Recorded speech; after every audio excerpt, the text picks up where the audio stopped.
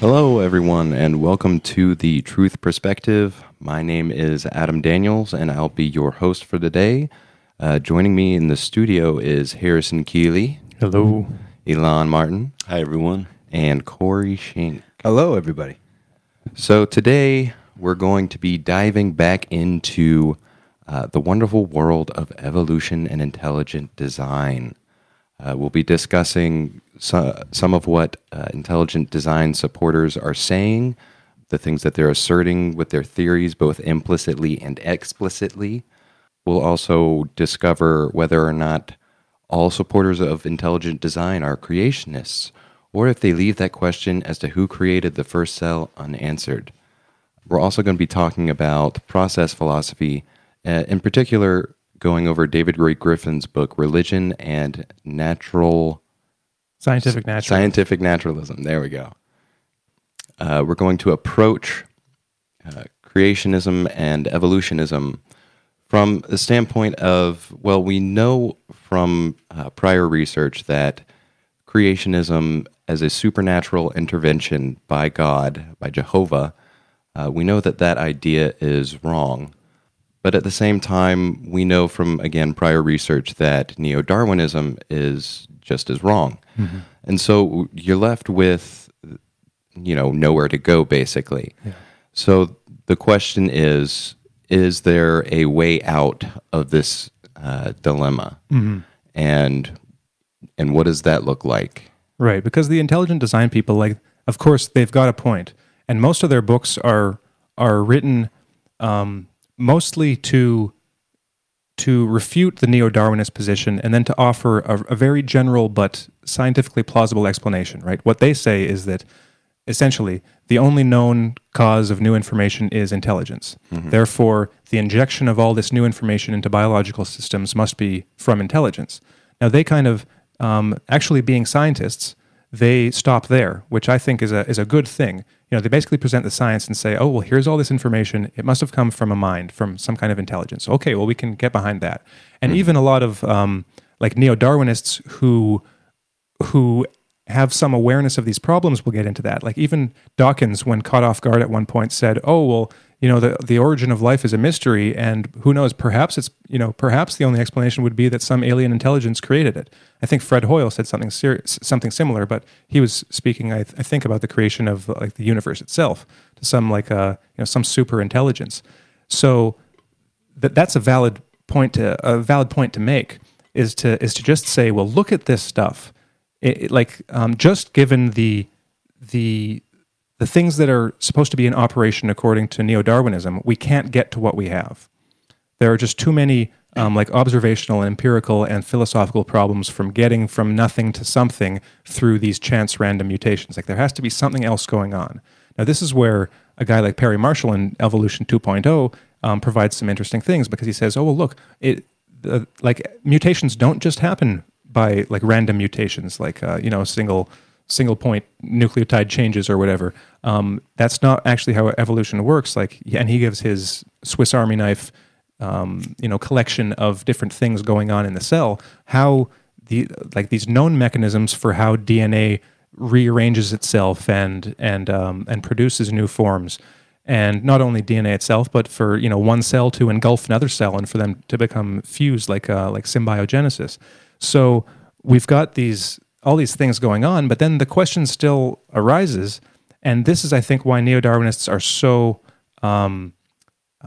averse to taking intelligent design seriously, is that a lot of the evolution design people, in fact, I think the majority of the big names, like Steve Meyer and Michael Behe and Jonathan Wells and these guys, William Dembski, they are Christians. And so when they're speaking not in a scientific capacity, they will say, oh, well, that this is where God comes into the picture. So whereas the creationists take a very literalist position on the Bible and say God created everything in these kind of miraculous creations out of nothing. God created all the animals. God created all the forms. God created the dinosaur fossils and all this stuff. Everything was this direct creation from God. In 3,000 years, The intelligent design people will say, well, no, the universe is billions of years old, and evolution has been going on for hundreds of millions of years, or however long it's been going on.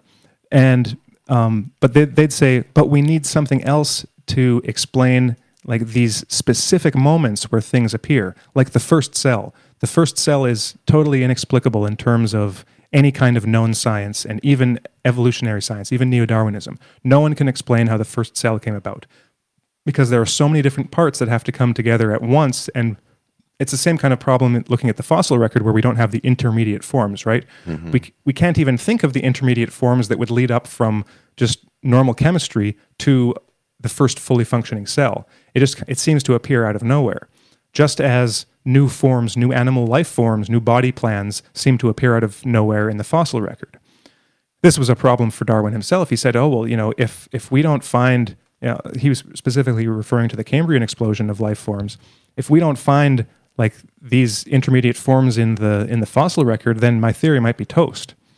And for the last 150 years, we haven't found those forms. In fact, the picture hasn't gotten any clearer. So it does seem, when you actually look at the fossil evidence, that these new forms appear seemingly out of nowhere in like a very short period of time, evolutionarily speaking, and then they stay the same for millions and millions of years. So whereas strictly going by like the basic dogmas of Neo-Darwinism, you should expect a steady, gradual changing that never stops changing. Mm-hmm. Like things change at a constant rate, and it's just some die and some live on, and it's just this very steady process, this very gradual process. Mm-hmm. But you don't see that happening, and of course some of that will be like Darwinists will object that that some of these intermediate forms just didn't survive into the fossil record. But when you look at the totality of the evidence for so many years, none of them are there. Yeah. So it's like you have to posit that none of the transitional fossils, the transitional species or forms, made it into the fossil record. And like with each different like angle that you're looking at it, it just gets more and more unlikely. And that's only to talk about forms. You've also got the DNA and just mutations. Like I think we mentioned when we were talking in one of these shows that we were doing, I think I mentioned the book by Douglas Axe, Undeniable. And he's one of the guys that has done research on proteins and protein folding, and looking at like the probabilities involved in that, basically, because you've got a sequence, like a small to medium length protein chain that's like, I don't know, 120 amino acids or something like that. So you think about all the different possible like sequences that make up that chain, and then what he and his team did was basically find the set of those total possibilities that will create a folded protein, because proteins have to fold into their shape in order to do anything. Some sequences won't end up folding, some will, and out of the ones that will, only a subset of those will actually be functional. So they looked at the probabilities involved in this, and then like basically determined the chances of taking one folded functional protein and mutating it randomly to find another one of those possible functional forms. And like the chances of doing that are something like 1 in 10 to the 74 or something. Like it's this astronomical figure to get from one small to medium length protein chain to another. So it's like, so what he's basically arguing there is that it's impossible to get from using these hypothesized evolutionary methods of change to get from just one protein to another. So at almost every level of analysis, when you look at evolution and how things change and how new things come into being, there's a little mystery there. There's a little thing where we say, okay, well, we can't explain how that got to that without something happening in between that we don't understand yet. Mm-hmm. So, and basically what that has to do with is information. Some like information needs to get injected into the system somehow. That's the main thing that the intelligent design people are saying. So Stephen Meyer is saying that in his books about the origin of DNA itself. He's saying it about the Cambrian explosion, where all these new forms came in, all this new information.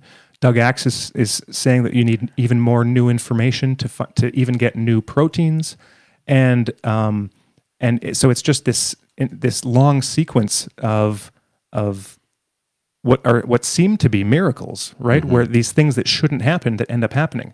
And that's of course why I think all of the intelligent design scientists are Christian, because they're open to that, right? They'll say, well, this looks like a miracle.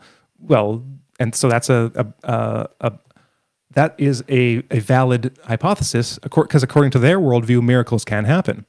And it is a better explanation than Neo-Darwinism, because at least Neo-Darwinism can't explain it. Like, if you believe in God, at least that does explain it. But there are kind of a group of people that won't go that far, like Perry Marshall. So Perry Marshall is a Christian, and we talked about his book. But in his book, in his actual argumentation, he doesn't talk about, or he might mention it, but he doesn't give a hypothesis of how God would do this. What he actually argues is that the cells themselves have information. The cells themselves are somehow intelligent enough to know the language of DNA and to change themselves and to reorganize themselves in response to environmental cues that say, danger, we need to do something. So the cell itself says, okay, we're gonna switch things around so we can survive this threat, and then something new comes about. So there's this intelligence within the cell that's going on. So what the kind of mystery for us, I think, is that, well, how can we think about this? Because it's one thing to say that intelligence, somehow intelligence did this. Something with intelligence does all these things. Well, how does that happen exactly? I mean, you don't have to answer it. I mean, you can go the intelligent design route and just say, well, look at all these problems. It must have been an intelligence. You can say, well, yeah, sure. We want to go a bit deeper, right? So Perry Marshall, at least, has laid down his hypothesis. And I listened to a debate that he had recently with Stephen Meyer, and they were going back and forth because Perry was saying that we can ascribe all this intelligence to the cell. We don't need to go to God for the answers, because he sees that as a kind of God in the gaps argument. And the God in the gaps argument, of course, is that we understand how all this stuff happens, then we don't understand this thing that connects the two, then we understand everything after it. So that little middle part that we don't understand, we'll say God did that. And there's been a history in science of scientists starting, from Newton and before, saying, okay, well, I don't understand this, so God must have done this, and then everything else happens. God must have set the laws of interplanetary, gravitational attractions and the orbits of the planets and all this, because he couldn't explain certain phenomena surrounding that. And then, what do you know? Other scientists discover a physical mechanism or a physical process or interaction that explains that. So, that's one gap that got closed. God doesn't any longer have to be, resorted to in order to find that or to explain that. So that's how Perry sees intelligent design. It's well, we don't understand this, so therefore let's get God to explain this. He agrees that there has to be an intelligence, but he doesn't necessarily want to ascribe it to God. And then Stephen Meyer's response to those was that he couldn't agree, because Perry was, paraphrasing, he was ascribing to cells, which are arguably not as intelligent as humans, a degree of intelligence that is just not credible to believe in. He basically said that Perry is saying that cells have this kind of omniscient intelligence, that they are able to see these vast, complex, languages and forms and information that even we can't see. We can't understand DNA, yet somehow the cells do. He thinks that's kind of ridiculous. So he thinks that it must be God. So that's the debate that I'm most interested in, because I kind of totally reject Neo-Darwinism, because it is just a very silly philosophy, essentially. Of course, there's some good observations, but when it comes down to it, at its very root, it's just totally hollow and can't explain any of the most interesting things about evolution. So I'm going to say that to me is the most interesting thing. How exactly does intelligence get in there?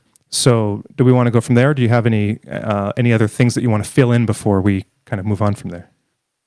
Well, just in regards to the idea that cells can't be that intelligent, In his book Evolution 2.0, Perry Marshall describes the research done on bacteria that shows that they communicate with quite sophisticated chemical swapping mechanisms where they can vote and they can count votes and they can live as a community.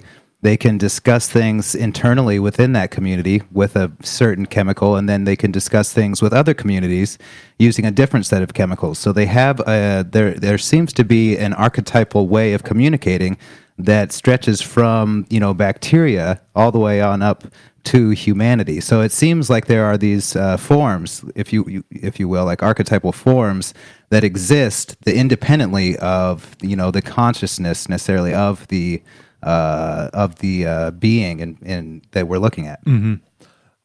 Well, yeah, so I'd agree with that. That definitely, and Perry Marshall isn't the only guy. Like I think Jeremy Narby has a book called Intelligence in Nature, and there are various other ones, like actually talking about all of these processes that go on in like plants and cells and bacteria that we would call intelligence. I mean, there's even one about the what are they? The giant amoebas that can grow, like they're single celled, but they're actually very large, they're like the size of your fist or something, maybe bigger, and they can actually solve mazes in order to find like the shortest path to food, for instance. And there's just a whole bunch of crazy stuff that seemingly simple life forms can do.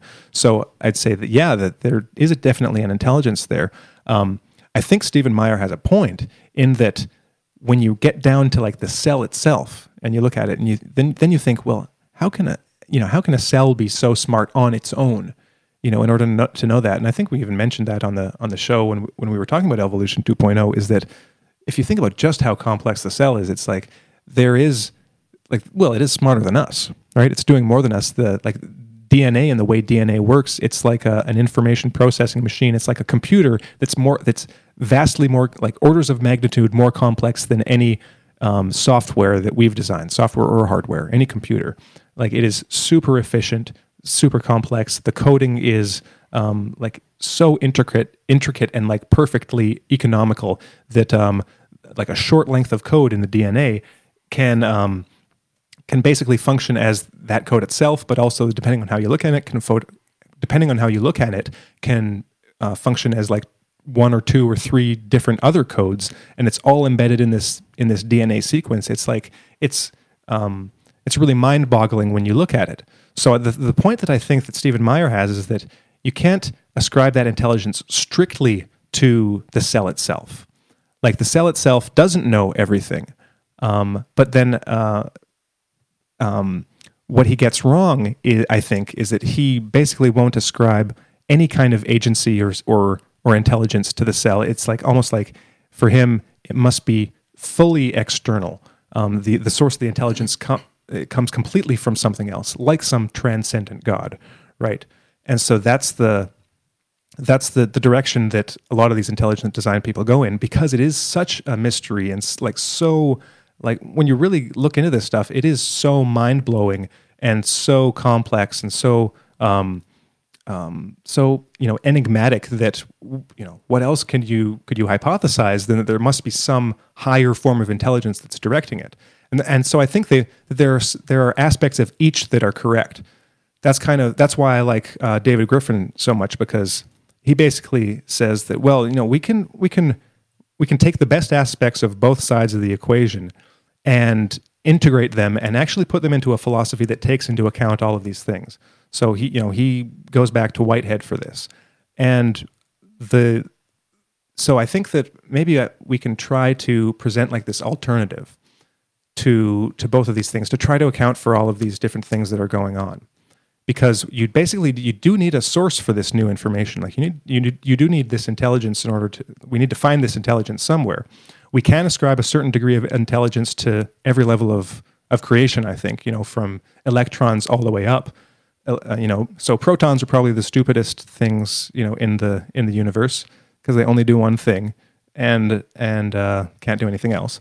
But and the things that we know of that are most intelligent are humans. But is there something more intelligent? Well, I think we have to hypothesize yes. But before getting into Griffin and Whitehead and how they might explain this, one thing that I think we need to take into account when thinking about like the limits of intelligence, for instance, and how cells may or may not be able to do these things on their own through their own intelligence. And this is why I think Meyer was too quick to reject the idea of this type of intelligence in nature, in cells themselves. He called it a kind of like animistic mysticism or something. Like, kind of, he was pretty disdainful of the idea.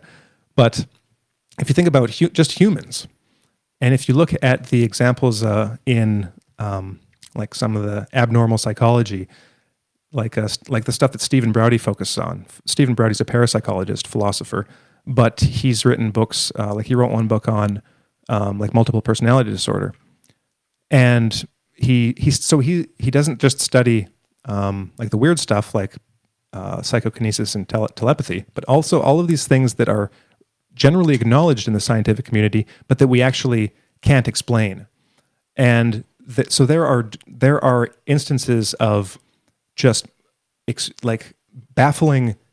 There are baffling examples of extreme, what we would call like intelligence that happens in certain humans at certain times that is just like off the charts. So if you think, okay, well, we're not that smart, when we think about like mathematics or we look at language or we look at this coding or anything, but just look at the examples of like savants, for instance, who seem to like mathematical savants who seem to have like a supercomputer in their brain or in their mind, and we can't explain it. How do you explain that kind of like super intelligence, even if it's in like a very narrow like range of interests, if it's just one thing like math or something, like and just the all the kind of hints that there's something going on in the, let's say, subconscious of humans, where there's like a vast amount of like information processing that might be going on under the surface. And you look at the person, you think, well, how did they necessarily come up with that? You can think of like artistic genius. Where did the masterpieces of music come from? Like how did Beethoven like compose these sorts of things? Like where does it come from? And even just examples of like extreme like physical perfection, like in the exertion of, or in the performance of like a routine of movements that is just perfect, that is seemingly impossible for any human. I think I mentioned this one example before, but like there are anecdotes and stories about people in times of extreme need, and like when the stakes are very high. It might be like someone in a prisoner of war camp or something who has like the one opportunity for escape, right?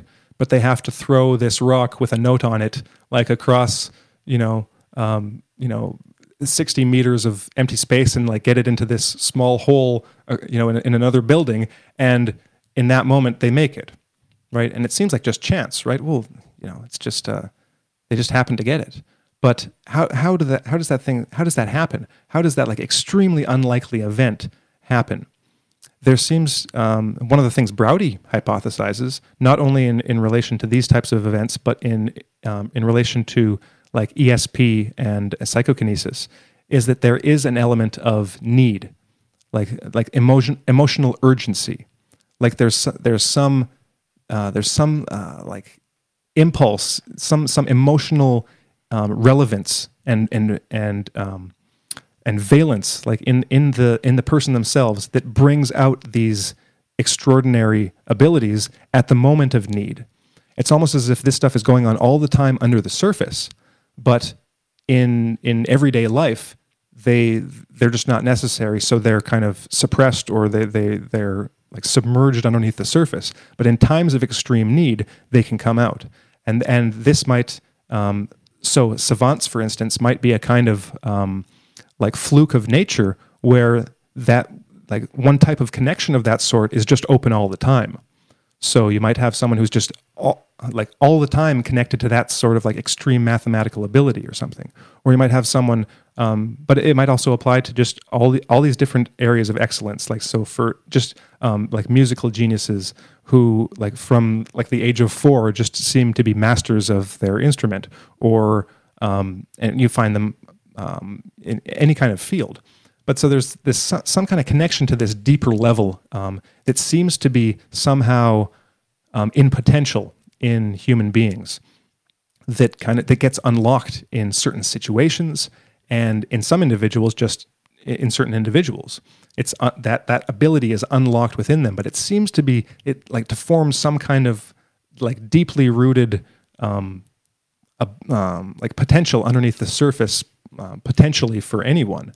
And so the question would be, what is it that brings this out? Now, I think there's an analogy to be made with evolution and with like mutations, for instance, this idea of need-based mutations.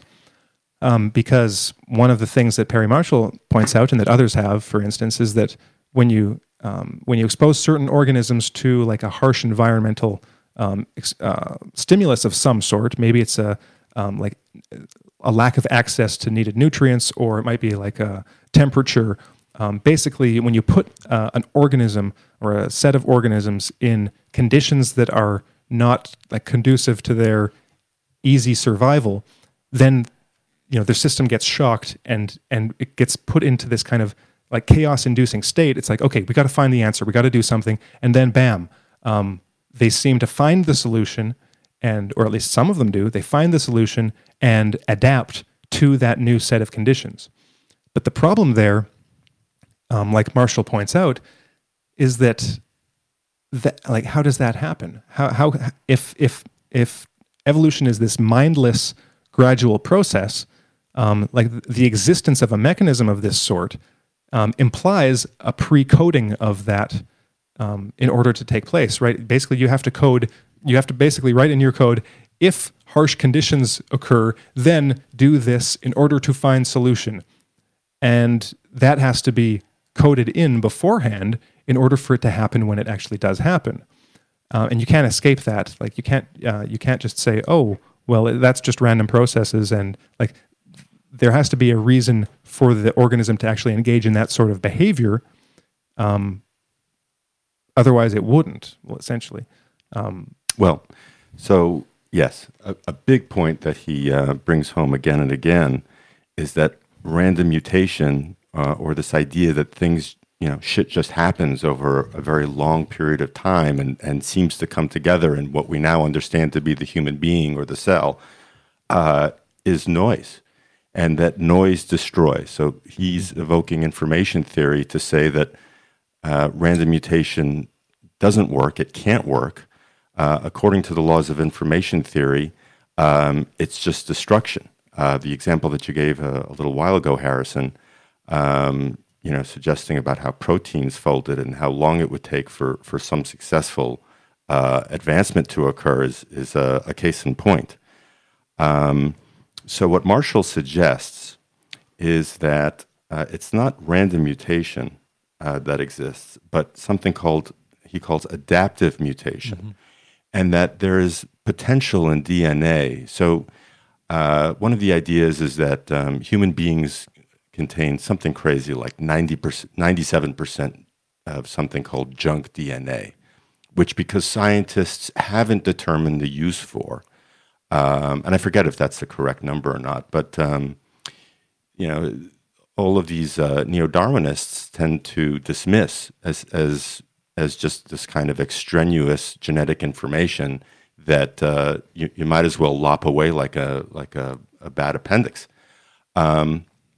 So not exactly an answer to your question, but there is at least the possibility in all of this junk DNA that for which we have no answer to at this time, that where this latent potential can be said to exist from.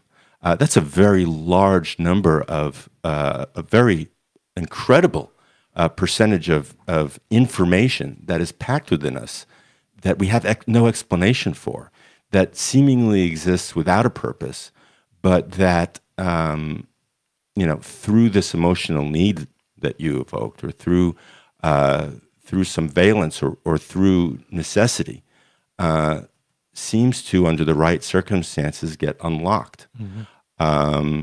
So that's one possible kind of source from which you have savants, you have musical genius, you have people who do these so-called miraculous things in the moment. I'll just give you a little anecdote here. I was once in a little Boy Scout competition where you're supposed to light a match with an end of an axe, which is highly improbable, especially if you're 13 years old and you're not particularly well coordinated. Now, this was a competition, and I knew I was going to do it, even though I'd never done it before and didn't practice. So after 35 or 40 of these older Boy Scouts trying it and failing after 5 tries, I hit it on my 3rd try. Well, I mean, I'm not a magical person by any stretch of the imagination. I was just this kid who, for whatever reason, knew somehow that I was gonna light a blue tip match with an end of an axe. How did that happen? What came together in those moments, and how did I know prior to the competition that I was going to win it? It completely baffles me to think about it. I was very happy at the time. It was a victory and a little bit of a miracle. And who knows? Maybe it was a coincidence. But where did the certainty come from that this was going to happen? What part of my being or intelligence in the cell or DNA gave rise to the understanding that it was not only possible, but that I was going to do it? So there was, as you were talking, I was just thinking about in terms of how can we translate all of this into something that's coherent. And I was thinking about the prehension, to use Whitehead's term, prehension, the prehension of the cell's ability to understand complex forms, or to be able to interpret something and translate it into the DNA. So, like, there is this stressful environment, and I need to be able to do this so that I can survive. And where can that kind of come from? And I was thinking, how does it know what this is? Yeah, how does it know what this is? And thinking about Whitehead's term prehension, I was considering what it would look like for a human being, and I'm wondering if, to make an analogy, what if there is something out there that the cell can comprehend the same way that we can recognize truth or beauty or morals? Well, I think that's interesting, because that this idea of this radical subjectivity all the way down is a really interesting idea. The idea that cells can feel, and perhaps they can't understand in the same way that we do, but they still have this valence, this idea of threat, the feeling of threat. And I was thinking, in terms of the apparent intelligence of how they react to these things, it makes sense to me that the DNA is basically the training wheels. It's the code that tells the cell exactly what to do. And over the course of, however many millions of years and epochs, cells gradually continue to learn. And as we saw in the book Consciousness, Anatomy of the Soul, about every 200 million years or so, there is a growth in the attractor dimension of the consciousness of these individual species. So it seems to me that the DNA is doing a lot of the work, most of the work, but it's possible that the cell itself is still experiencing what it's like to go through all of these motions. It's like a handicapped person, but still, being moved by a machine. Right.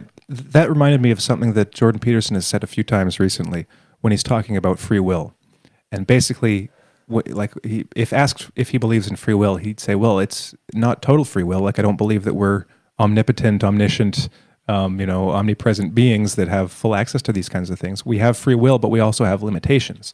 And the point that he makes is that we have a degree of freedom, but the way free will seems to work is that we have this degree of freedom, but then once we put a certain motion into action, for instance, like a ballistic movement of your arm where you shoot your arm out, like you basically set that up, and then it proceeds automatically where you can't stop it. So there's a mechanistic process that happens that has been initiated by a free agent. And this seems to happen on all levels, where lower processes get automated, like our breathing and our blinking and our digesting. Like, we don't consciously control all those processes in our bodies; they happen automatically. But we still choose, for instance, when and what we're going to eat if given the choice. We still have a degree of freedom over and above those automatic processes. And the reason I say that happens on all levels is that, like you were saying, DNA does a lot of the work. The way I see it is that in the cell, there's a lot of these automatic processes that have been set in motion and that are going like automatically, because they've been going for so long. But that at the level of the cell, there is going to be a degree of freedom. There's probably going to be a degree of freedom at every level within the cell too. You get more freedom the more complex you get. So the cell itself might have access to like a greater degree of new choices, new things that it wants to do. And then somehow those ideas, those desires, those goals to which it feels like itself pulled, then put the lower processes and the lower like mechanisms, the lower machinery into action to bring that about. So there's this automation process, and then on top of that, there is this degree of freedom that then can steer and direct those automatic processes, and even instantiate new processes, like maybe like versions of the old process, but a new process, and that this happens all the way. So there's, going back to this idea of like there must be this kind of, or how does this happen? Like, how does a cell like attach itself or realize what this is, right? Mm-hmm. Well, this needs to happen. Well, what is this? And then you compared it to like making an analogy to the way that like human consciousness works. Well, you can think about it in terms of, well, starting with humans, like well, that's probably one of the most easy examples is any kind of creativity, because that's essentially what we're talking about. So and you can look at creativity in terms of like writing music or writing a novel, or even just writing a scientific paper, or coming up with a theory, or discovering the solution to a complex mathematical program or problem. Like so you look at the examples of like inspiration in the history of the sciences and in the history of like of all kinds of creative endeavors, like artistic endeavors. There is this like this inspiration, like the idea comes out of nowhere. You often hear musicians and songwriters say that they woke up and the song was fully in their head and they just wrote it down. And oftentimes creators like this will say it doesn't even feel like they're the ones doing it. Mm-hmm. They're just tapping into something and just translating it. So where do these ideas come from? Well, there's also an example that I like to think about from Lobachevsky, where he talks about being in this situation, in this society that is just like soul destroying. And that in any given instant, you have choices to make, and it can be life or death based on the choice that you make. And it's a very stressful time to live under. It's very stressful on your system. And he said that in such a situation, it becomes necessary to rely on your conscience. And he describes conscience as that unhearable, that inaudible voice that tells you yes, do this, or yes, don't do this, or no, don't do this. So in a situation, you imagine yourself and you don't know what to do, and then all of a sudden in your mind pops up, "I'll do this." And it's like, okay, well, let's give it a try. It's not always going to work, but according to Lobachevsky, in his personal experience, living through these types of situations, it did work, and that he had to rely on that ability, and it was an ability that he had to develop. So it's not something that like anyone can just say, they're just going through life and say, "Oh, I don't know what to do now," and then they just do the first thing that comes to your mind. That's probably not what he's talking about. Like, this is a time of extreme need, right? These are these experiences that we're talking about where it's like it's life or death, and you do or don't, and you have to make the right choice. And there seems to be an ability to make that right choice. So really the question is like one of those big questions. Well, where does that come from? Where do those new ideas come from? Where do those goals come from? Where do those like possible behaviors come from? How do we have access to them? That's what Griffin and Whitehead before him tried to answer, and I think did a good job of answering. It's like, because let's take it back to the perspective of like evolution, and we'll try. Then we'll kind of come back and put it all together. Is that when you look at like creationists, for instance, creationists like that, it is this kind of God in the gaps thing where God has these certain abilities. He's omnipotent. He can do anything, and then at these certain moments, God chooses, okay, well, I'm going to just basically stop what's going on right now, and I'm going to just like inject my hand for an instant and just change these things about, and then I'll let them go on for a bit again. And then, a million years later, I think I've got to make an adjustment here, so I'm going to, create a new species here and inject that. Or I'm going to, blah, blah, blah, etc. It's these sporadic intrusions into the cosmos of this divine being. And the idea behind omnipotence is that God created the universe out of nothing and has complete control over it.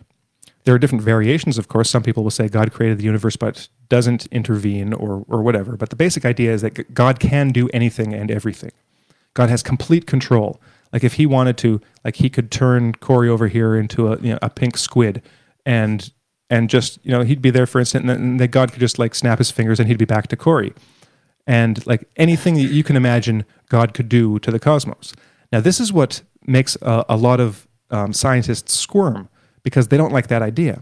And I think that while they have a lot of good reasons for, or a lot of bad reasons for rejecting any kind of like theology or like higher, like non-materialistic philosophy or whatever, in this they have a good idea. So this is the thing that Griffin and Whitehead would agree with, is that perspective is basically a supernatural perspective. And what they mean by that is that there is this thing called nature. That's the way the universe works. That's the chain of cause and effect. Not just the chain of cause and effect, but the nexus of cause and effect. Like all of the causes and all the effects operating at any given time and over all time. And that seem like, from our everyday experience, it seems like that cannot be broken. It's always happening. And for something supernatural, it's some being outside of that has complete control over that process and at any given time can intervene. And basically that implies that beings don't have any freedom, don't have any power themselves to do anything, because God has like a veto. He either has a veto over every decision that gets made within the cosmos, or he's actually controlling everything behind the scenes, which is even more deterministic. So that's one of the reasons that scientists, and like specifically materialist scientists, reject that, is they say, well, that's outside of nature. You can't just like put the causal processes of the universe on hold for an instant and let God come in and do something like that. That strikes them as wrong. And but there is this third option with like Whitehead and Griffin, where they basically say, well, yeah, we can agree that there shouldn't be anything outside of nature. Well, the obvious possible solution is that God is part of nature. That God isn't like that super being outside of the cosmos that just injects himself whenever he wants to do whatever he wants and has this veto control or this complete control over everything that happens. That as a natural part of the cosmos, the action of God or the will of God is an intrinsic part of that causal process. And what that means is that there is an influence, a divine influence that is constant, that is always part of every process going on at any given time. So it's not that there are just every once in a while there's an injection of divine influence, but that there's divine influence all the time, and it's the same type of divine influence all the time for all of history. And that it's only at certain times where that divine influence has like a greater or lesser effect. It's a variable, and that applies to any system of cause and effect, right? At any given moment, this light that is in this room that's like shining on us. Well, it'll be shining on us when it's on, and it won't be when it's off. But the causal process is always there. The principles are always there, and that's the reason why the light can turn on and turn off. It's because those laws, those processes are constant. So with like divine influence, there will always be a certain type of divine influence, and we'll describe the way or how Griffin and Whitehead characterize that divine influence in a bit. But there's always this divine influence, just like there's always this like potential within us for these great kind of acts of intelligence or genius. But it's only in certain conditions that influence will get expressed in a certain way that is like really noticeable. but it won't be different in kind from the kind of influence that is going on all the time in every action of the universe, in every choice and in every interaction, from the lowest level to the highest level. Well, it's interesting because Marshall kind of approaches some of these ideas, at least in a video that he had made. As we mentioned earlier, he is a Christian. He goes to church groups and speaks to them on the subject of evolution and intelligent design.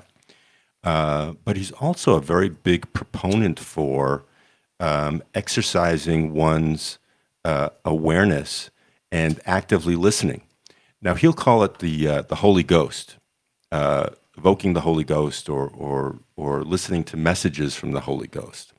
But his point is pretty much that if you begin your day, for instance, by listening, by actively listening, by exercising your awareness and your consciousness in a kind of in a questioning mode, where you're leaving yourself, where you're actively making yourself open to listening, not to your email messages, not to your phone messages, not to all the types of things that you'd be doing in the course of running a business or running a house, but just kind of listening. That there is a kind of a connection that can be established with the mind of the universe, if you will. So I'm not sure how far that goes towards Griffin's explanation or not. But it sounds to me, it's very interesting for me to hear Perry go into this whole mode, because it suggests that that there's a whole part of his life that doesn't have to do with his Google AdWord marketing business or even his research necessarily in evolution.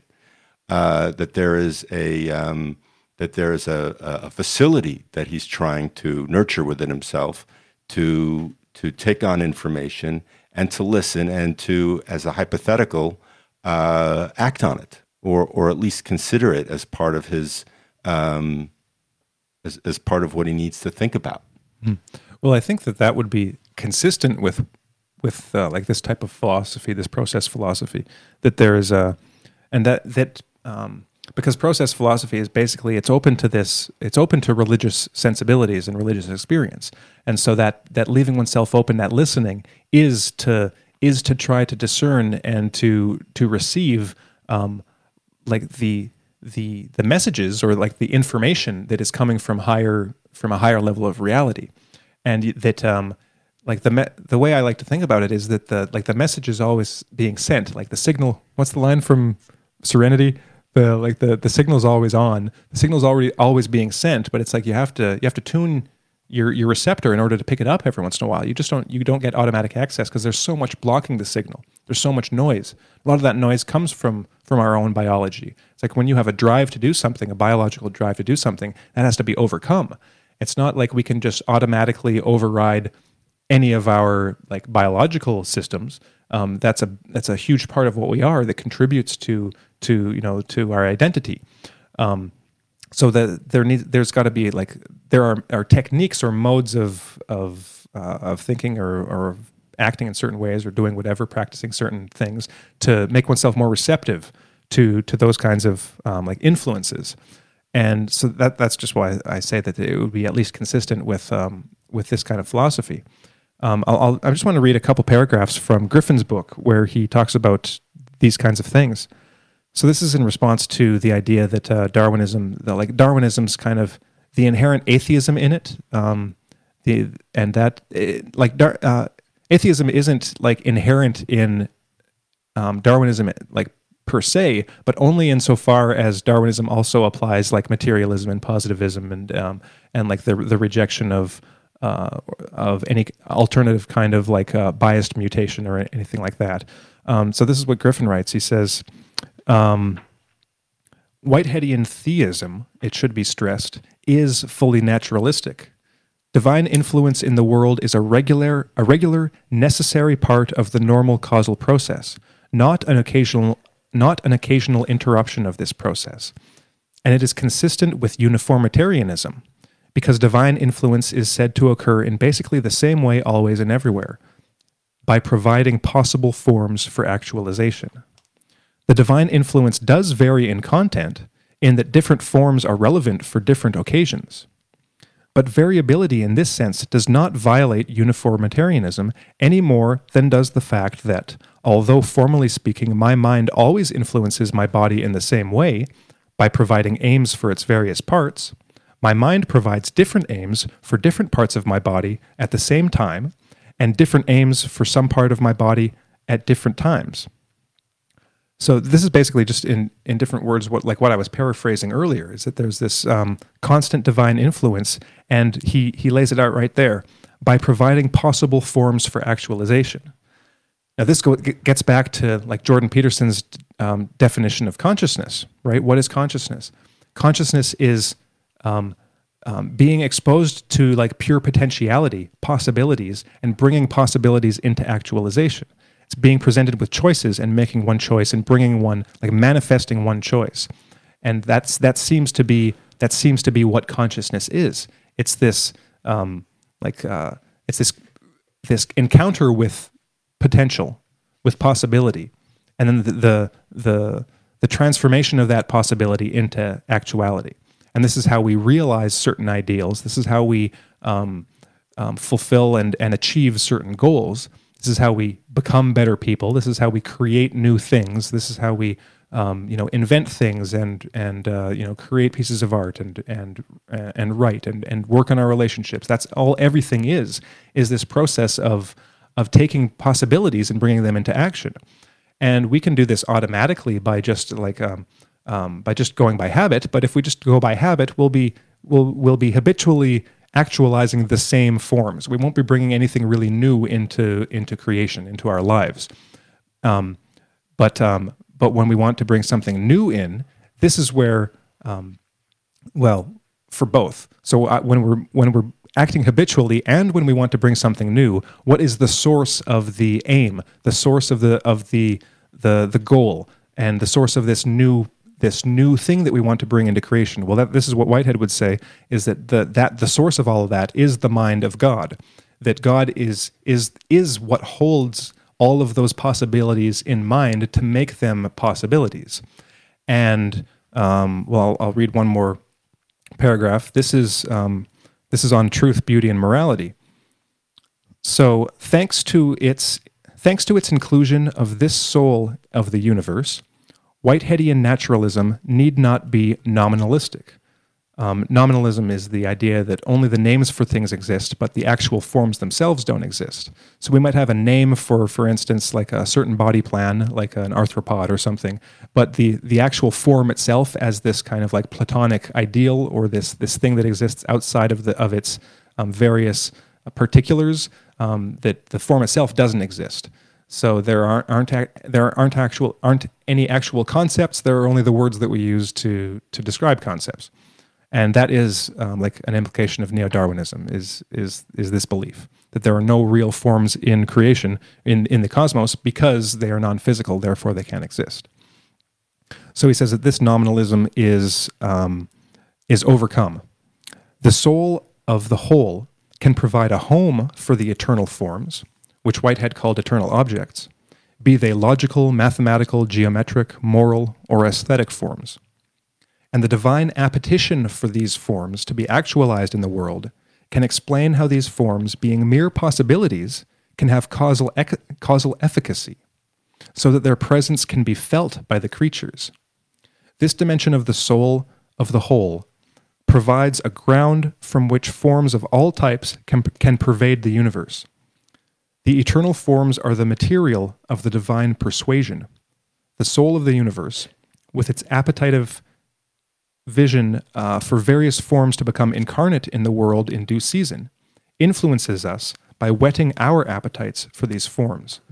So the argument he's making here is that, traditionally and contemporarily, we can hypothesize that if these forms exist, they must exist in some kind of mind, because this thing, like, there needs to be some intelligence, and that we would call this like a divine mind, a cosmic mind, basically the mind and the soul of the universe, and that is potentially a source for where all these forms are. Because if they're not physical, they have to exist non-physically, and if there has to be some kind of consciousness involved, they have to be like in a consciousness. They have to be in a mind, something intelligent.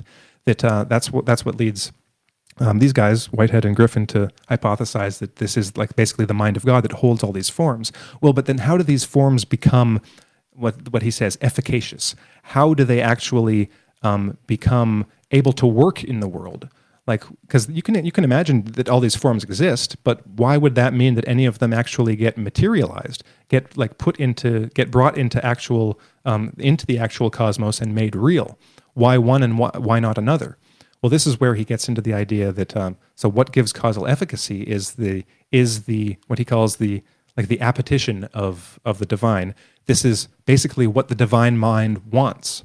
So there is a direction, there is a goal in mind, there is a teleology to this mind, to this to creation. So that so if you imagine that the mind of God has certain things that it wants to happen. It has certain directions that it wants creation to move in. And then the beings themselves can feel a bit of that. And the only reason that we can feel pulled in one direction or not is because there is, at the very root of reality, there is this appetition, there is this like kind of divine desire for things to happen. And that so when there's a need, for instance, the reason we feel the need and the reason we are pulled in certain directions is because that has like a given weight in the mind of God, which is basically within this grand storyline. And the evidence for that would be, for instance, the progress that you see in evolutionary history, because Darwinism denies that there's any progress in evolution in history. Like natural selection and random mutation are value neutral. It's only if you survive or not, and only if you're adapted to your environment enough to survive. But like Whitehead would say, that's nonsense too. Like, because what is more adaptive than dead matter? It's like you don't need life in order to be adaptive, in order to survive. Protons do it perfectly well on their own without any kind of biology. So life itself is anti-adaptive. And that's the mystery of evolution, is to understand how this anti-adaptive thing that we call life came to be in the first place and how it proceeds. Taking that into kind of a different, well, not necessarily a different direction, but more to another concept that he was talking about in his book, was the concept of, well, I guess it's a dual concept, inner gradualism and external saltationism. Mm-hmm. And so thinking about bringing something new, this new form into existence, well, that would be what he called external saltation. Mm-hmm. A jump, basically, from one form to the next. And so what brings you to that point? What brings a thing into to the point where they're now like, okay, now's the time for us to bring this new thing into being? Mm-hmm. Well, I think what Griffin at least would say is that first of all, these forms need to exist, right? And they must. If we look at the fossil record, and if we look just at our own lives, like there are jumps. Like Darwinists are famous for saying that, well, and not just Darwinists, but scientists before them, that nature doesn't have jumps. Mm-hmm. Because the existence of jumps, the existence of these saltations, is indicative, they think, of some kind of divine influence, because these forms must exist on their own somehow that then jump into being without the intermediate parts, without the intermediate forms. Like there's a jump from one form to another form, and this is this is the intuition that the intelligent design people have about like irreducible complexity, like these molecular machines that can't operate, that can only operate with the existence of all their parts, but where the parts themselves can't serve any function without all the other parts. So how do all of these parts come into being at the same time? It's the same problem of the cell itself, right? It's irreducibly complex. And all forms like this are irreducibly complex because like a lot of, like Griffin quotes a lot of Darwinists themselves that point out that when you look at these different life forms, these different body plans, that they are systems. They are wholes in themselves. And if you just add one change, you can't change one of the parts without changing the other parts because it throws the whole system out of whack. Yeah, it's the chicken and the egg. Right. They all need to come together. So this question of how do you get from one form to the other? Well, using this this process philosophy, the idea would be that, first of all, these forms exist. So they exist as possibilities. So if you take an organism or any kind of being that exists as it does in one form, and it is presented with a need for a new form or a desire for a new form. And let's say the conditions aren't right for whatever reason. So it's got this instinct or this pull towards this new form. And it can like Griffin would say that this happens like in the mental pole of the organism, because all organisms have physicality and like mentality. And the nature of like physical causation is basically repetitive. That at any given instant, like a physical thing will incorporate the physical thing that it was before, and then repeat the pattern. It's basically a habit, and every physical thing does this. You know, from protons and atoms and cells to humans. Like you stay basically the same person from the same physical thing from one instant to another, with a lot of recycling going on. But there is this like consistency and stability to the form over time. But that when something new comes along, it first gets presented as an ideal to the consciousness, to the mental pole of an organism. And it might remain just a mental idea, like a possibility held and striven. Is that a word? That basically that you strive towards, that you feel attracted to over time. But once the physical conditions are right, and I'll get to that in a minute. Once the physical conditions are right, then that mental form then gets like it almost like envelops the physical form, like a morphogenetic field, like Sheldrake might say, and rearranges that form, and then so it gets instantiated, it gets materialized into the physical form, using the materials available and reorganizing them into this new form. And that if you're looking at it from the outside, you just see something change, just like watching a phase shift in matter, like water to ice or something like that. That you see all of a sudden something changes. There's a jump. And it's inexplicable, like without knowing what's going on. But from the inside, what has been happening is this like long gradual process. Yeah, go ahead. I was just going to say it's just the slow, gradual process of getting to the point where all of a sudden, where all of a sudden it becomes not just possible, but I don't even know what the word would be, like not probable, but actuated. Yeah, but like it gets to the point where it's not just possible, but you can actually bring it into action. Like the conditions become like ripe for actualization. And that's the thing I wanted to get to next, is that he talks about is that it like this idea isn't the creationist idea would be that this just happens this can happen at any time, right? Mm-hmm. God can inject his hand at any time to just put in a new form. But the idea of this, being a naturalistic uniformitarian model, is that these processes are going on all the time, and there are rules, right? There are, just like there are physical rules for everything. I mean, you can't just put your hand through the wooden door whenever you want, right, without breaking it. It's like there are certain limitations to matter, certain like causal influences that just can't simply like be overridden on a whim. There might be some really like weird and cool physics going on, like where things like that become possible, but that's another issue, and it's still naturalistic. But for what we're talking about here, basically the conditions need to be right for certain things to happen. So if we look at the origin of life, for instance, Griffin would argue that for however many hundreds of millions of years before like before the first life appeared, conditions wouldn't have been right.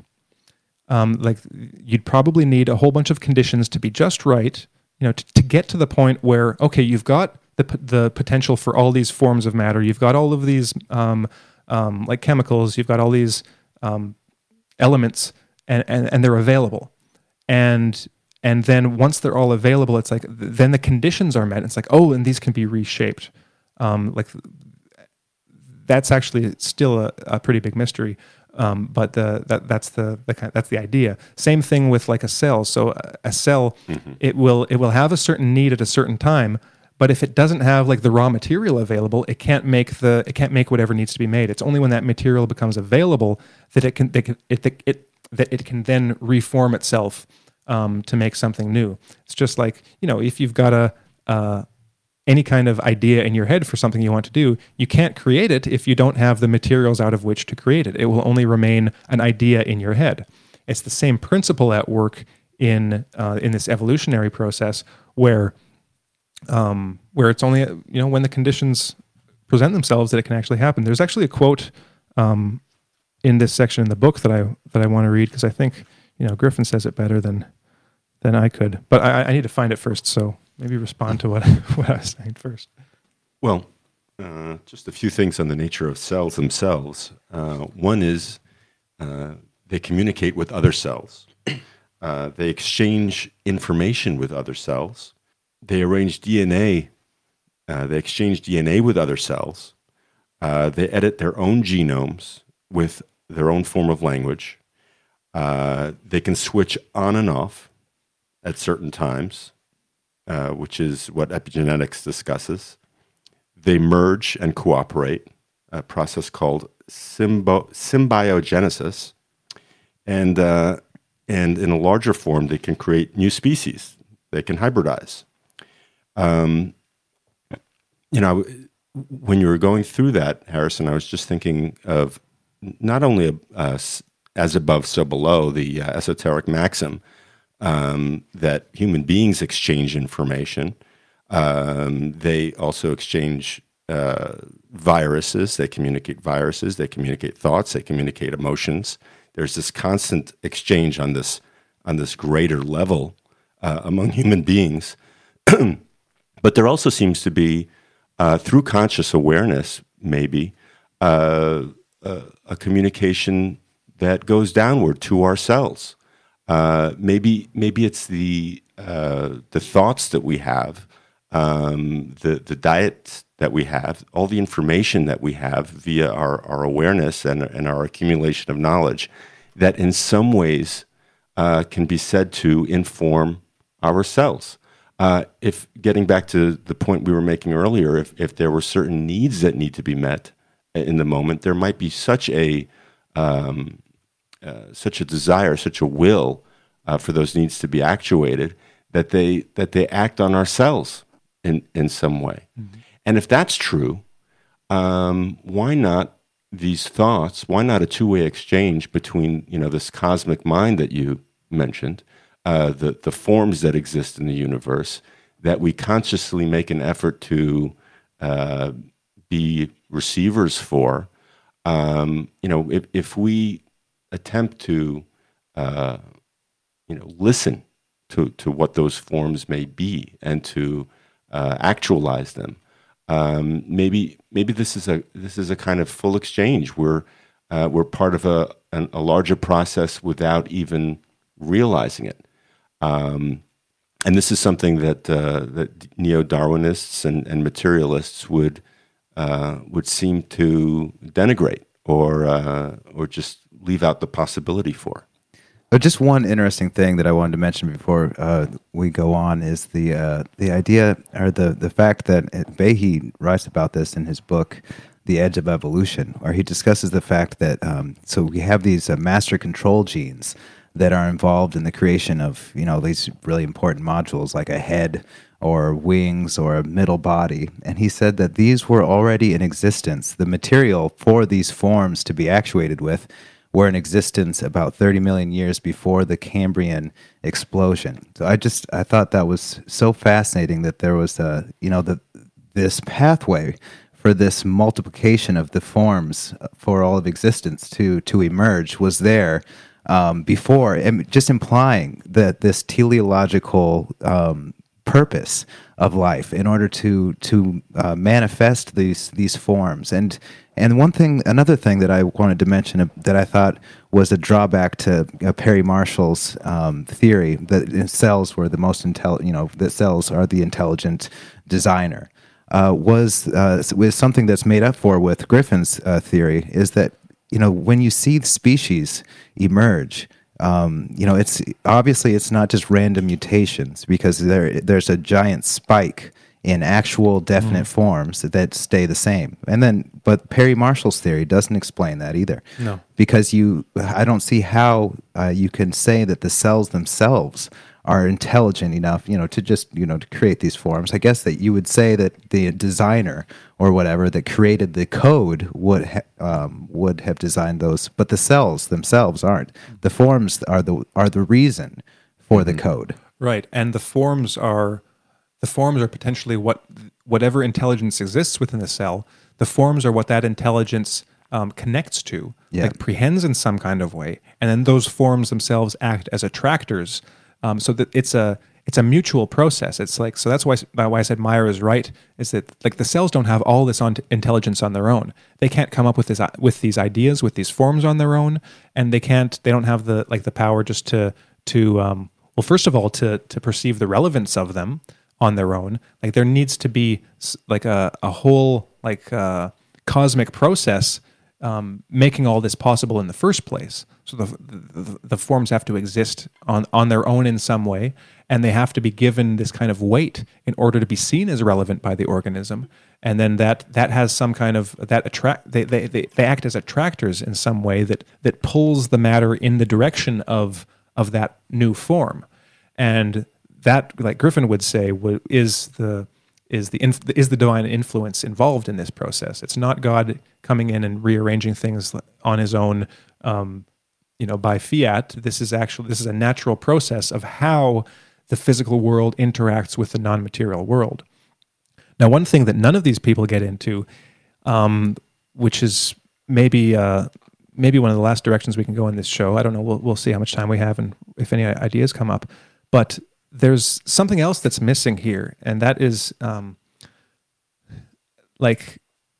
again, how this exactly happens.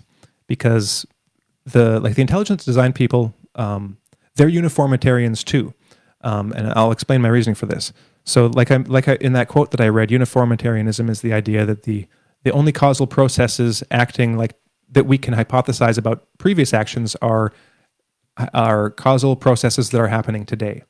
So it's like we can't hypothesize that like a million years ago there was some other cosmic process that existed that we don't have today, right? We need to use the principles of nature and scientific, physical processes. Like basically they need to be at least possible at any given time. Of course, that's not to say, like for example, that you can have sunlight before there's a sun, but throughout that entire period, the physical processes that would create sunlight, for instance, from a sun are constant, or something like that. So that's an argument that Neo-Darwinists use. The intelligent design people use it against the Darwinists, because they say, okay, well, if we're going to be uniformitarian about this, what is the only known causal process to produce new information? And that's where they say intelligence, right? So we have to say that that there must have been intelligence involved at this time to create this new information, because that's the only known cause that we know about. It's basically a uniformitarian argument, and so we can ask the same question. It says, well, what is the only known way for an intelligence to reorganize matter without this, physical divine hand coming in and reorganizing it, right? How does that actually happen? Like Griffin doesn't say it explicitly in this section of the book. Like luckily he's smart enough to get it in other sections, so you can tell it as part of his worldview, and part of his overall like scientific and philosophical framework. But the only known way we know for that to happen is psychokinesis. what's the only known way of receiving a message from another intelligence when they're not standing in front of you and telling you it, like physically? Well, it's telepathy. One of the things that Whitehead argued, and that Griffin really expanded on based on Whitehead, is the existence of and the reality of telepathy and psychokinesis. That these are actually essential and fundamental parts of reality and fundamental to consciousness too. That whereas Darwinists and materialists in general will say we only ever know anything through the senses, Griffin and Whitehead say, well, the physical sensations and our physical perceptions, like the apparatuses that we use to gain information about the world, that's actually a secondary mode of perception, and that the most fundamental mode of perception is non-sensory in nature, non-sensory perception, and that is like essentially what we would call telepathy. So Griffin actually has, like in this book, and he's got an entire other book devoted to parapsychology and why it's actually important to look at, and it must form a part of our overall like scientific and philosophical worldview because it is a part of reality. It is natural. Most scientists and philosophers and thinkers just don't know how to fit it into their reality. Well, they can't because they're materialists. But it is possible. This is what Griffin's saying. So, what is the only known way of influencing physical systems at a distance? Well, it's psychokinesis. And what's the only way of receiving those signals? Well, it's telepathy. Like psychokinesis and telepathy are like two sides of the same coin. You've got the active like sending and the more passive receiving. So, like a person or an intelligence that sends a signal to a physical system is exerting a kind of psychokinesis, because it is acting on that system, and then the reception of that is like a telepathic influence. And whether it's operating, well, it also matters on whether it's operating on the mental or the physical pole, right? If you're operating, like if you're moving some bits of matter, like you're trying to do or you've got a practiced medium or like just psychic person that is, or maybe that's not even the right word, but someone who can do psychokinesis, for instance, like, they're moving an object with their mind. That is, well, maybe I'll get into this just briefly. What Griffin would argue is that what's going on there is that the sender, like the person doing the PK, is actually sending a signal, like sending a form or an aim with the agency of their own mind into the mental pole of whatever that object is, and if it's just like a piece of wood, then into all of the like cells and molecules. Well, if it's dead wood, then all the molecules that make up that wood, and it's basically hypnotizing them. Like it's sending them a message saying, "Oh, you are moving. These influences are acting on you as if you are getting pushed by the wind, for instance." And then all the molecules that make up that, they respond as if they're actually getting pushed by some kind of like physical influence, but they're basically being tricked. They've had an external aim inserted into their minds, and then they respond as if that influence were a real physical influence. And you can see this in hypnosis too, when you have hypnotically induced lesions or burns on people, and that's been demonstrated, where you put someone under hypnosis and tell them that they've just been burned by a cigarette, and this burn, this boil, or this, what do you call it? This burn mark will appear on their skin, or they've been pricked by a needle and they'll start bleeding there. It's as if like their skin in that area has been convinced and tricked that it's actually received this influence, but it's actually it's a mental. They've received this mental influence, convincing themselves that this physical thing has happened when it hasn't, and then they give the reaction as if this thing has happened. So this is why I think that like PK and ESP are actually like in some form like more like a fundamental part of reality. How is it that the cosmic mind is able to influence the minds and the minds and therefore the matter of the beings within the cosmos? It is a form of psychokinesis and telepathy. So that's why when these things would happen, like let's say you were an external observer observing the first cell appearing like on planet Earth in some way, then it would appear as if it just appears out of nowhere. But what's actually going on is that all the parts that make up that whole are being influenced by a higher intelligence that intelligence is holding basically an aim in mind, a goal in mind, is kind of like imbuing it with this like attractability, with this desirability. There's this kind of like emotional pull. That's why it's called like an attractor. It's acting as an attractor because there's an emotional valence to it. There's a relevance to it, and through the means of this almost like telepathic influence on the parts that make up the whole, those parts then respond and desire to be that thing, and then they form and they take that shape, and that shape and the like the original impetus, the original like attraction towards that form are within the source of the influence, and then the parts that then make up that new form in reality, like in the physical world, like respond to that.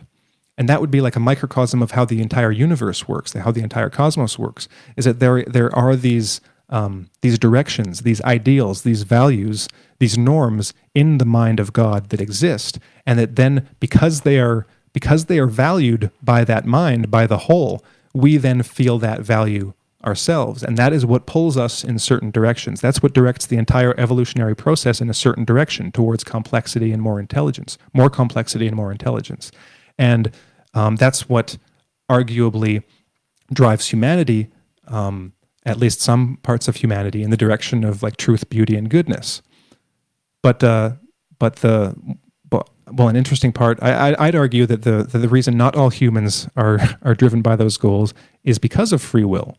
It's because these things can only come about if beings are free. But the instant you have free beings, they are free to choose whatever they want. And there are tons of different influences that can shape what you want. So you can then, with a highly complex, highly intelligent individual, there's no guarantee that they're going to make the right choice. For whatever reasons in that individual's life, they might want things that are diametrically opposed to that cosmic vision, and will actively work against the cosmic vision. And that's what I think. I think metaphysically that is the explanation for what evil is. It's a rejection of the cosmic aim, the cosmic plan for the cosmos, that to battle against like the forces of creativity, in favor of destruction. Because the creative force is the direction of evolution, is the direction of like the evolution of the cosmos and all of the things within it. But there are forces that would, that because of free will choose to totally subvert that process. Well, there was something going back to the inner gradualism and external saltationism with what you were talking about. I was thinking along the lines of, if you have, you have to have all of the supporting things together. Like you can't just build a house; you have to have all of the foundational stuff. Mm-hmm. You have to have all of the materials there. That's what I was looking for.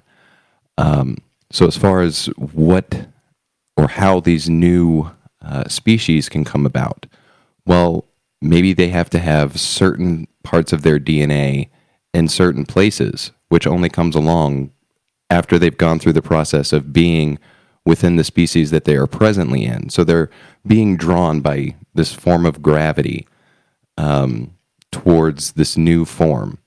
And the only way to get there is to experience their current form, mm-hmm.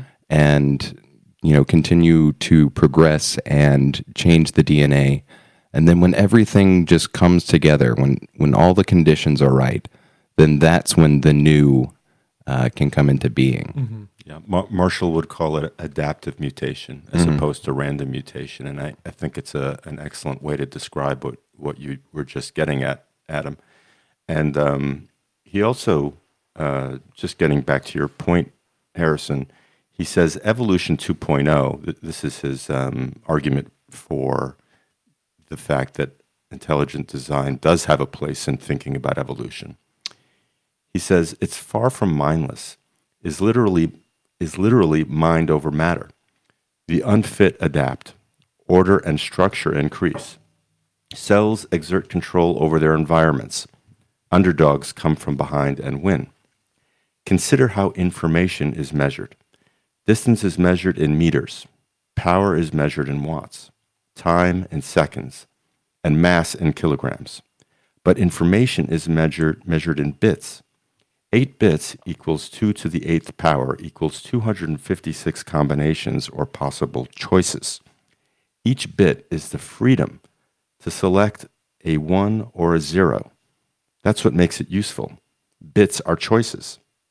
Information capacity is capacity for choice. A choice is a totally different thing than a kilogram or a watt. That's why Wiener, a scientist he was discussing earlier in the chapter, said, information is information, neither matter nor energy. That means materialism cannot explain the origin of information, the nature of information, or the ability to create a code or language from scratch. It can't explain thought, feeling, mind, will, or communication.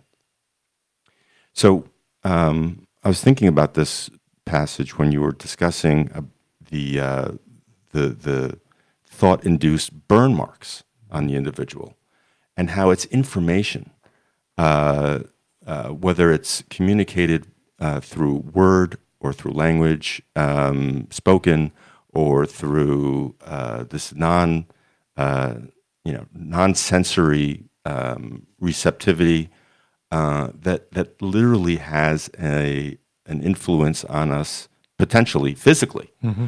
The implications of that one idea are enormous.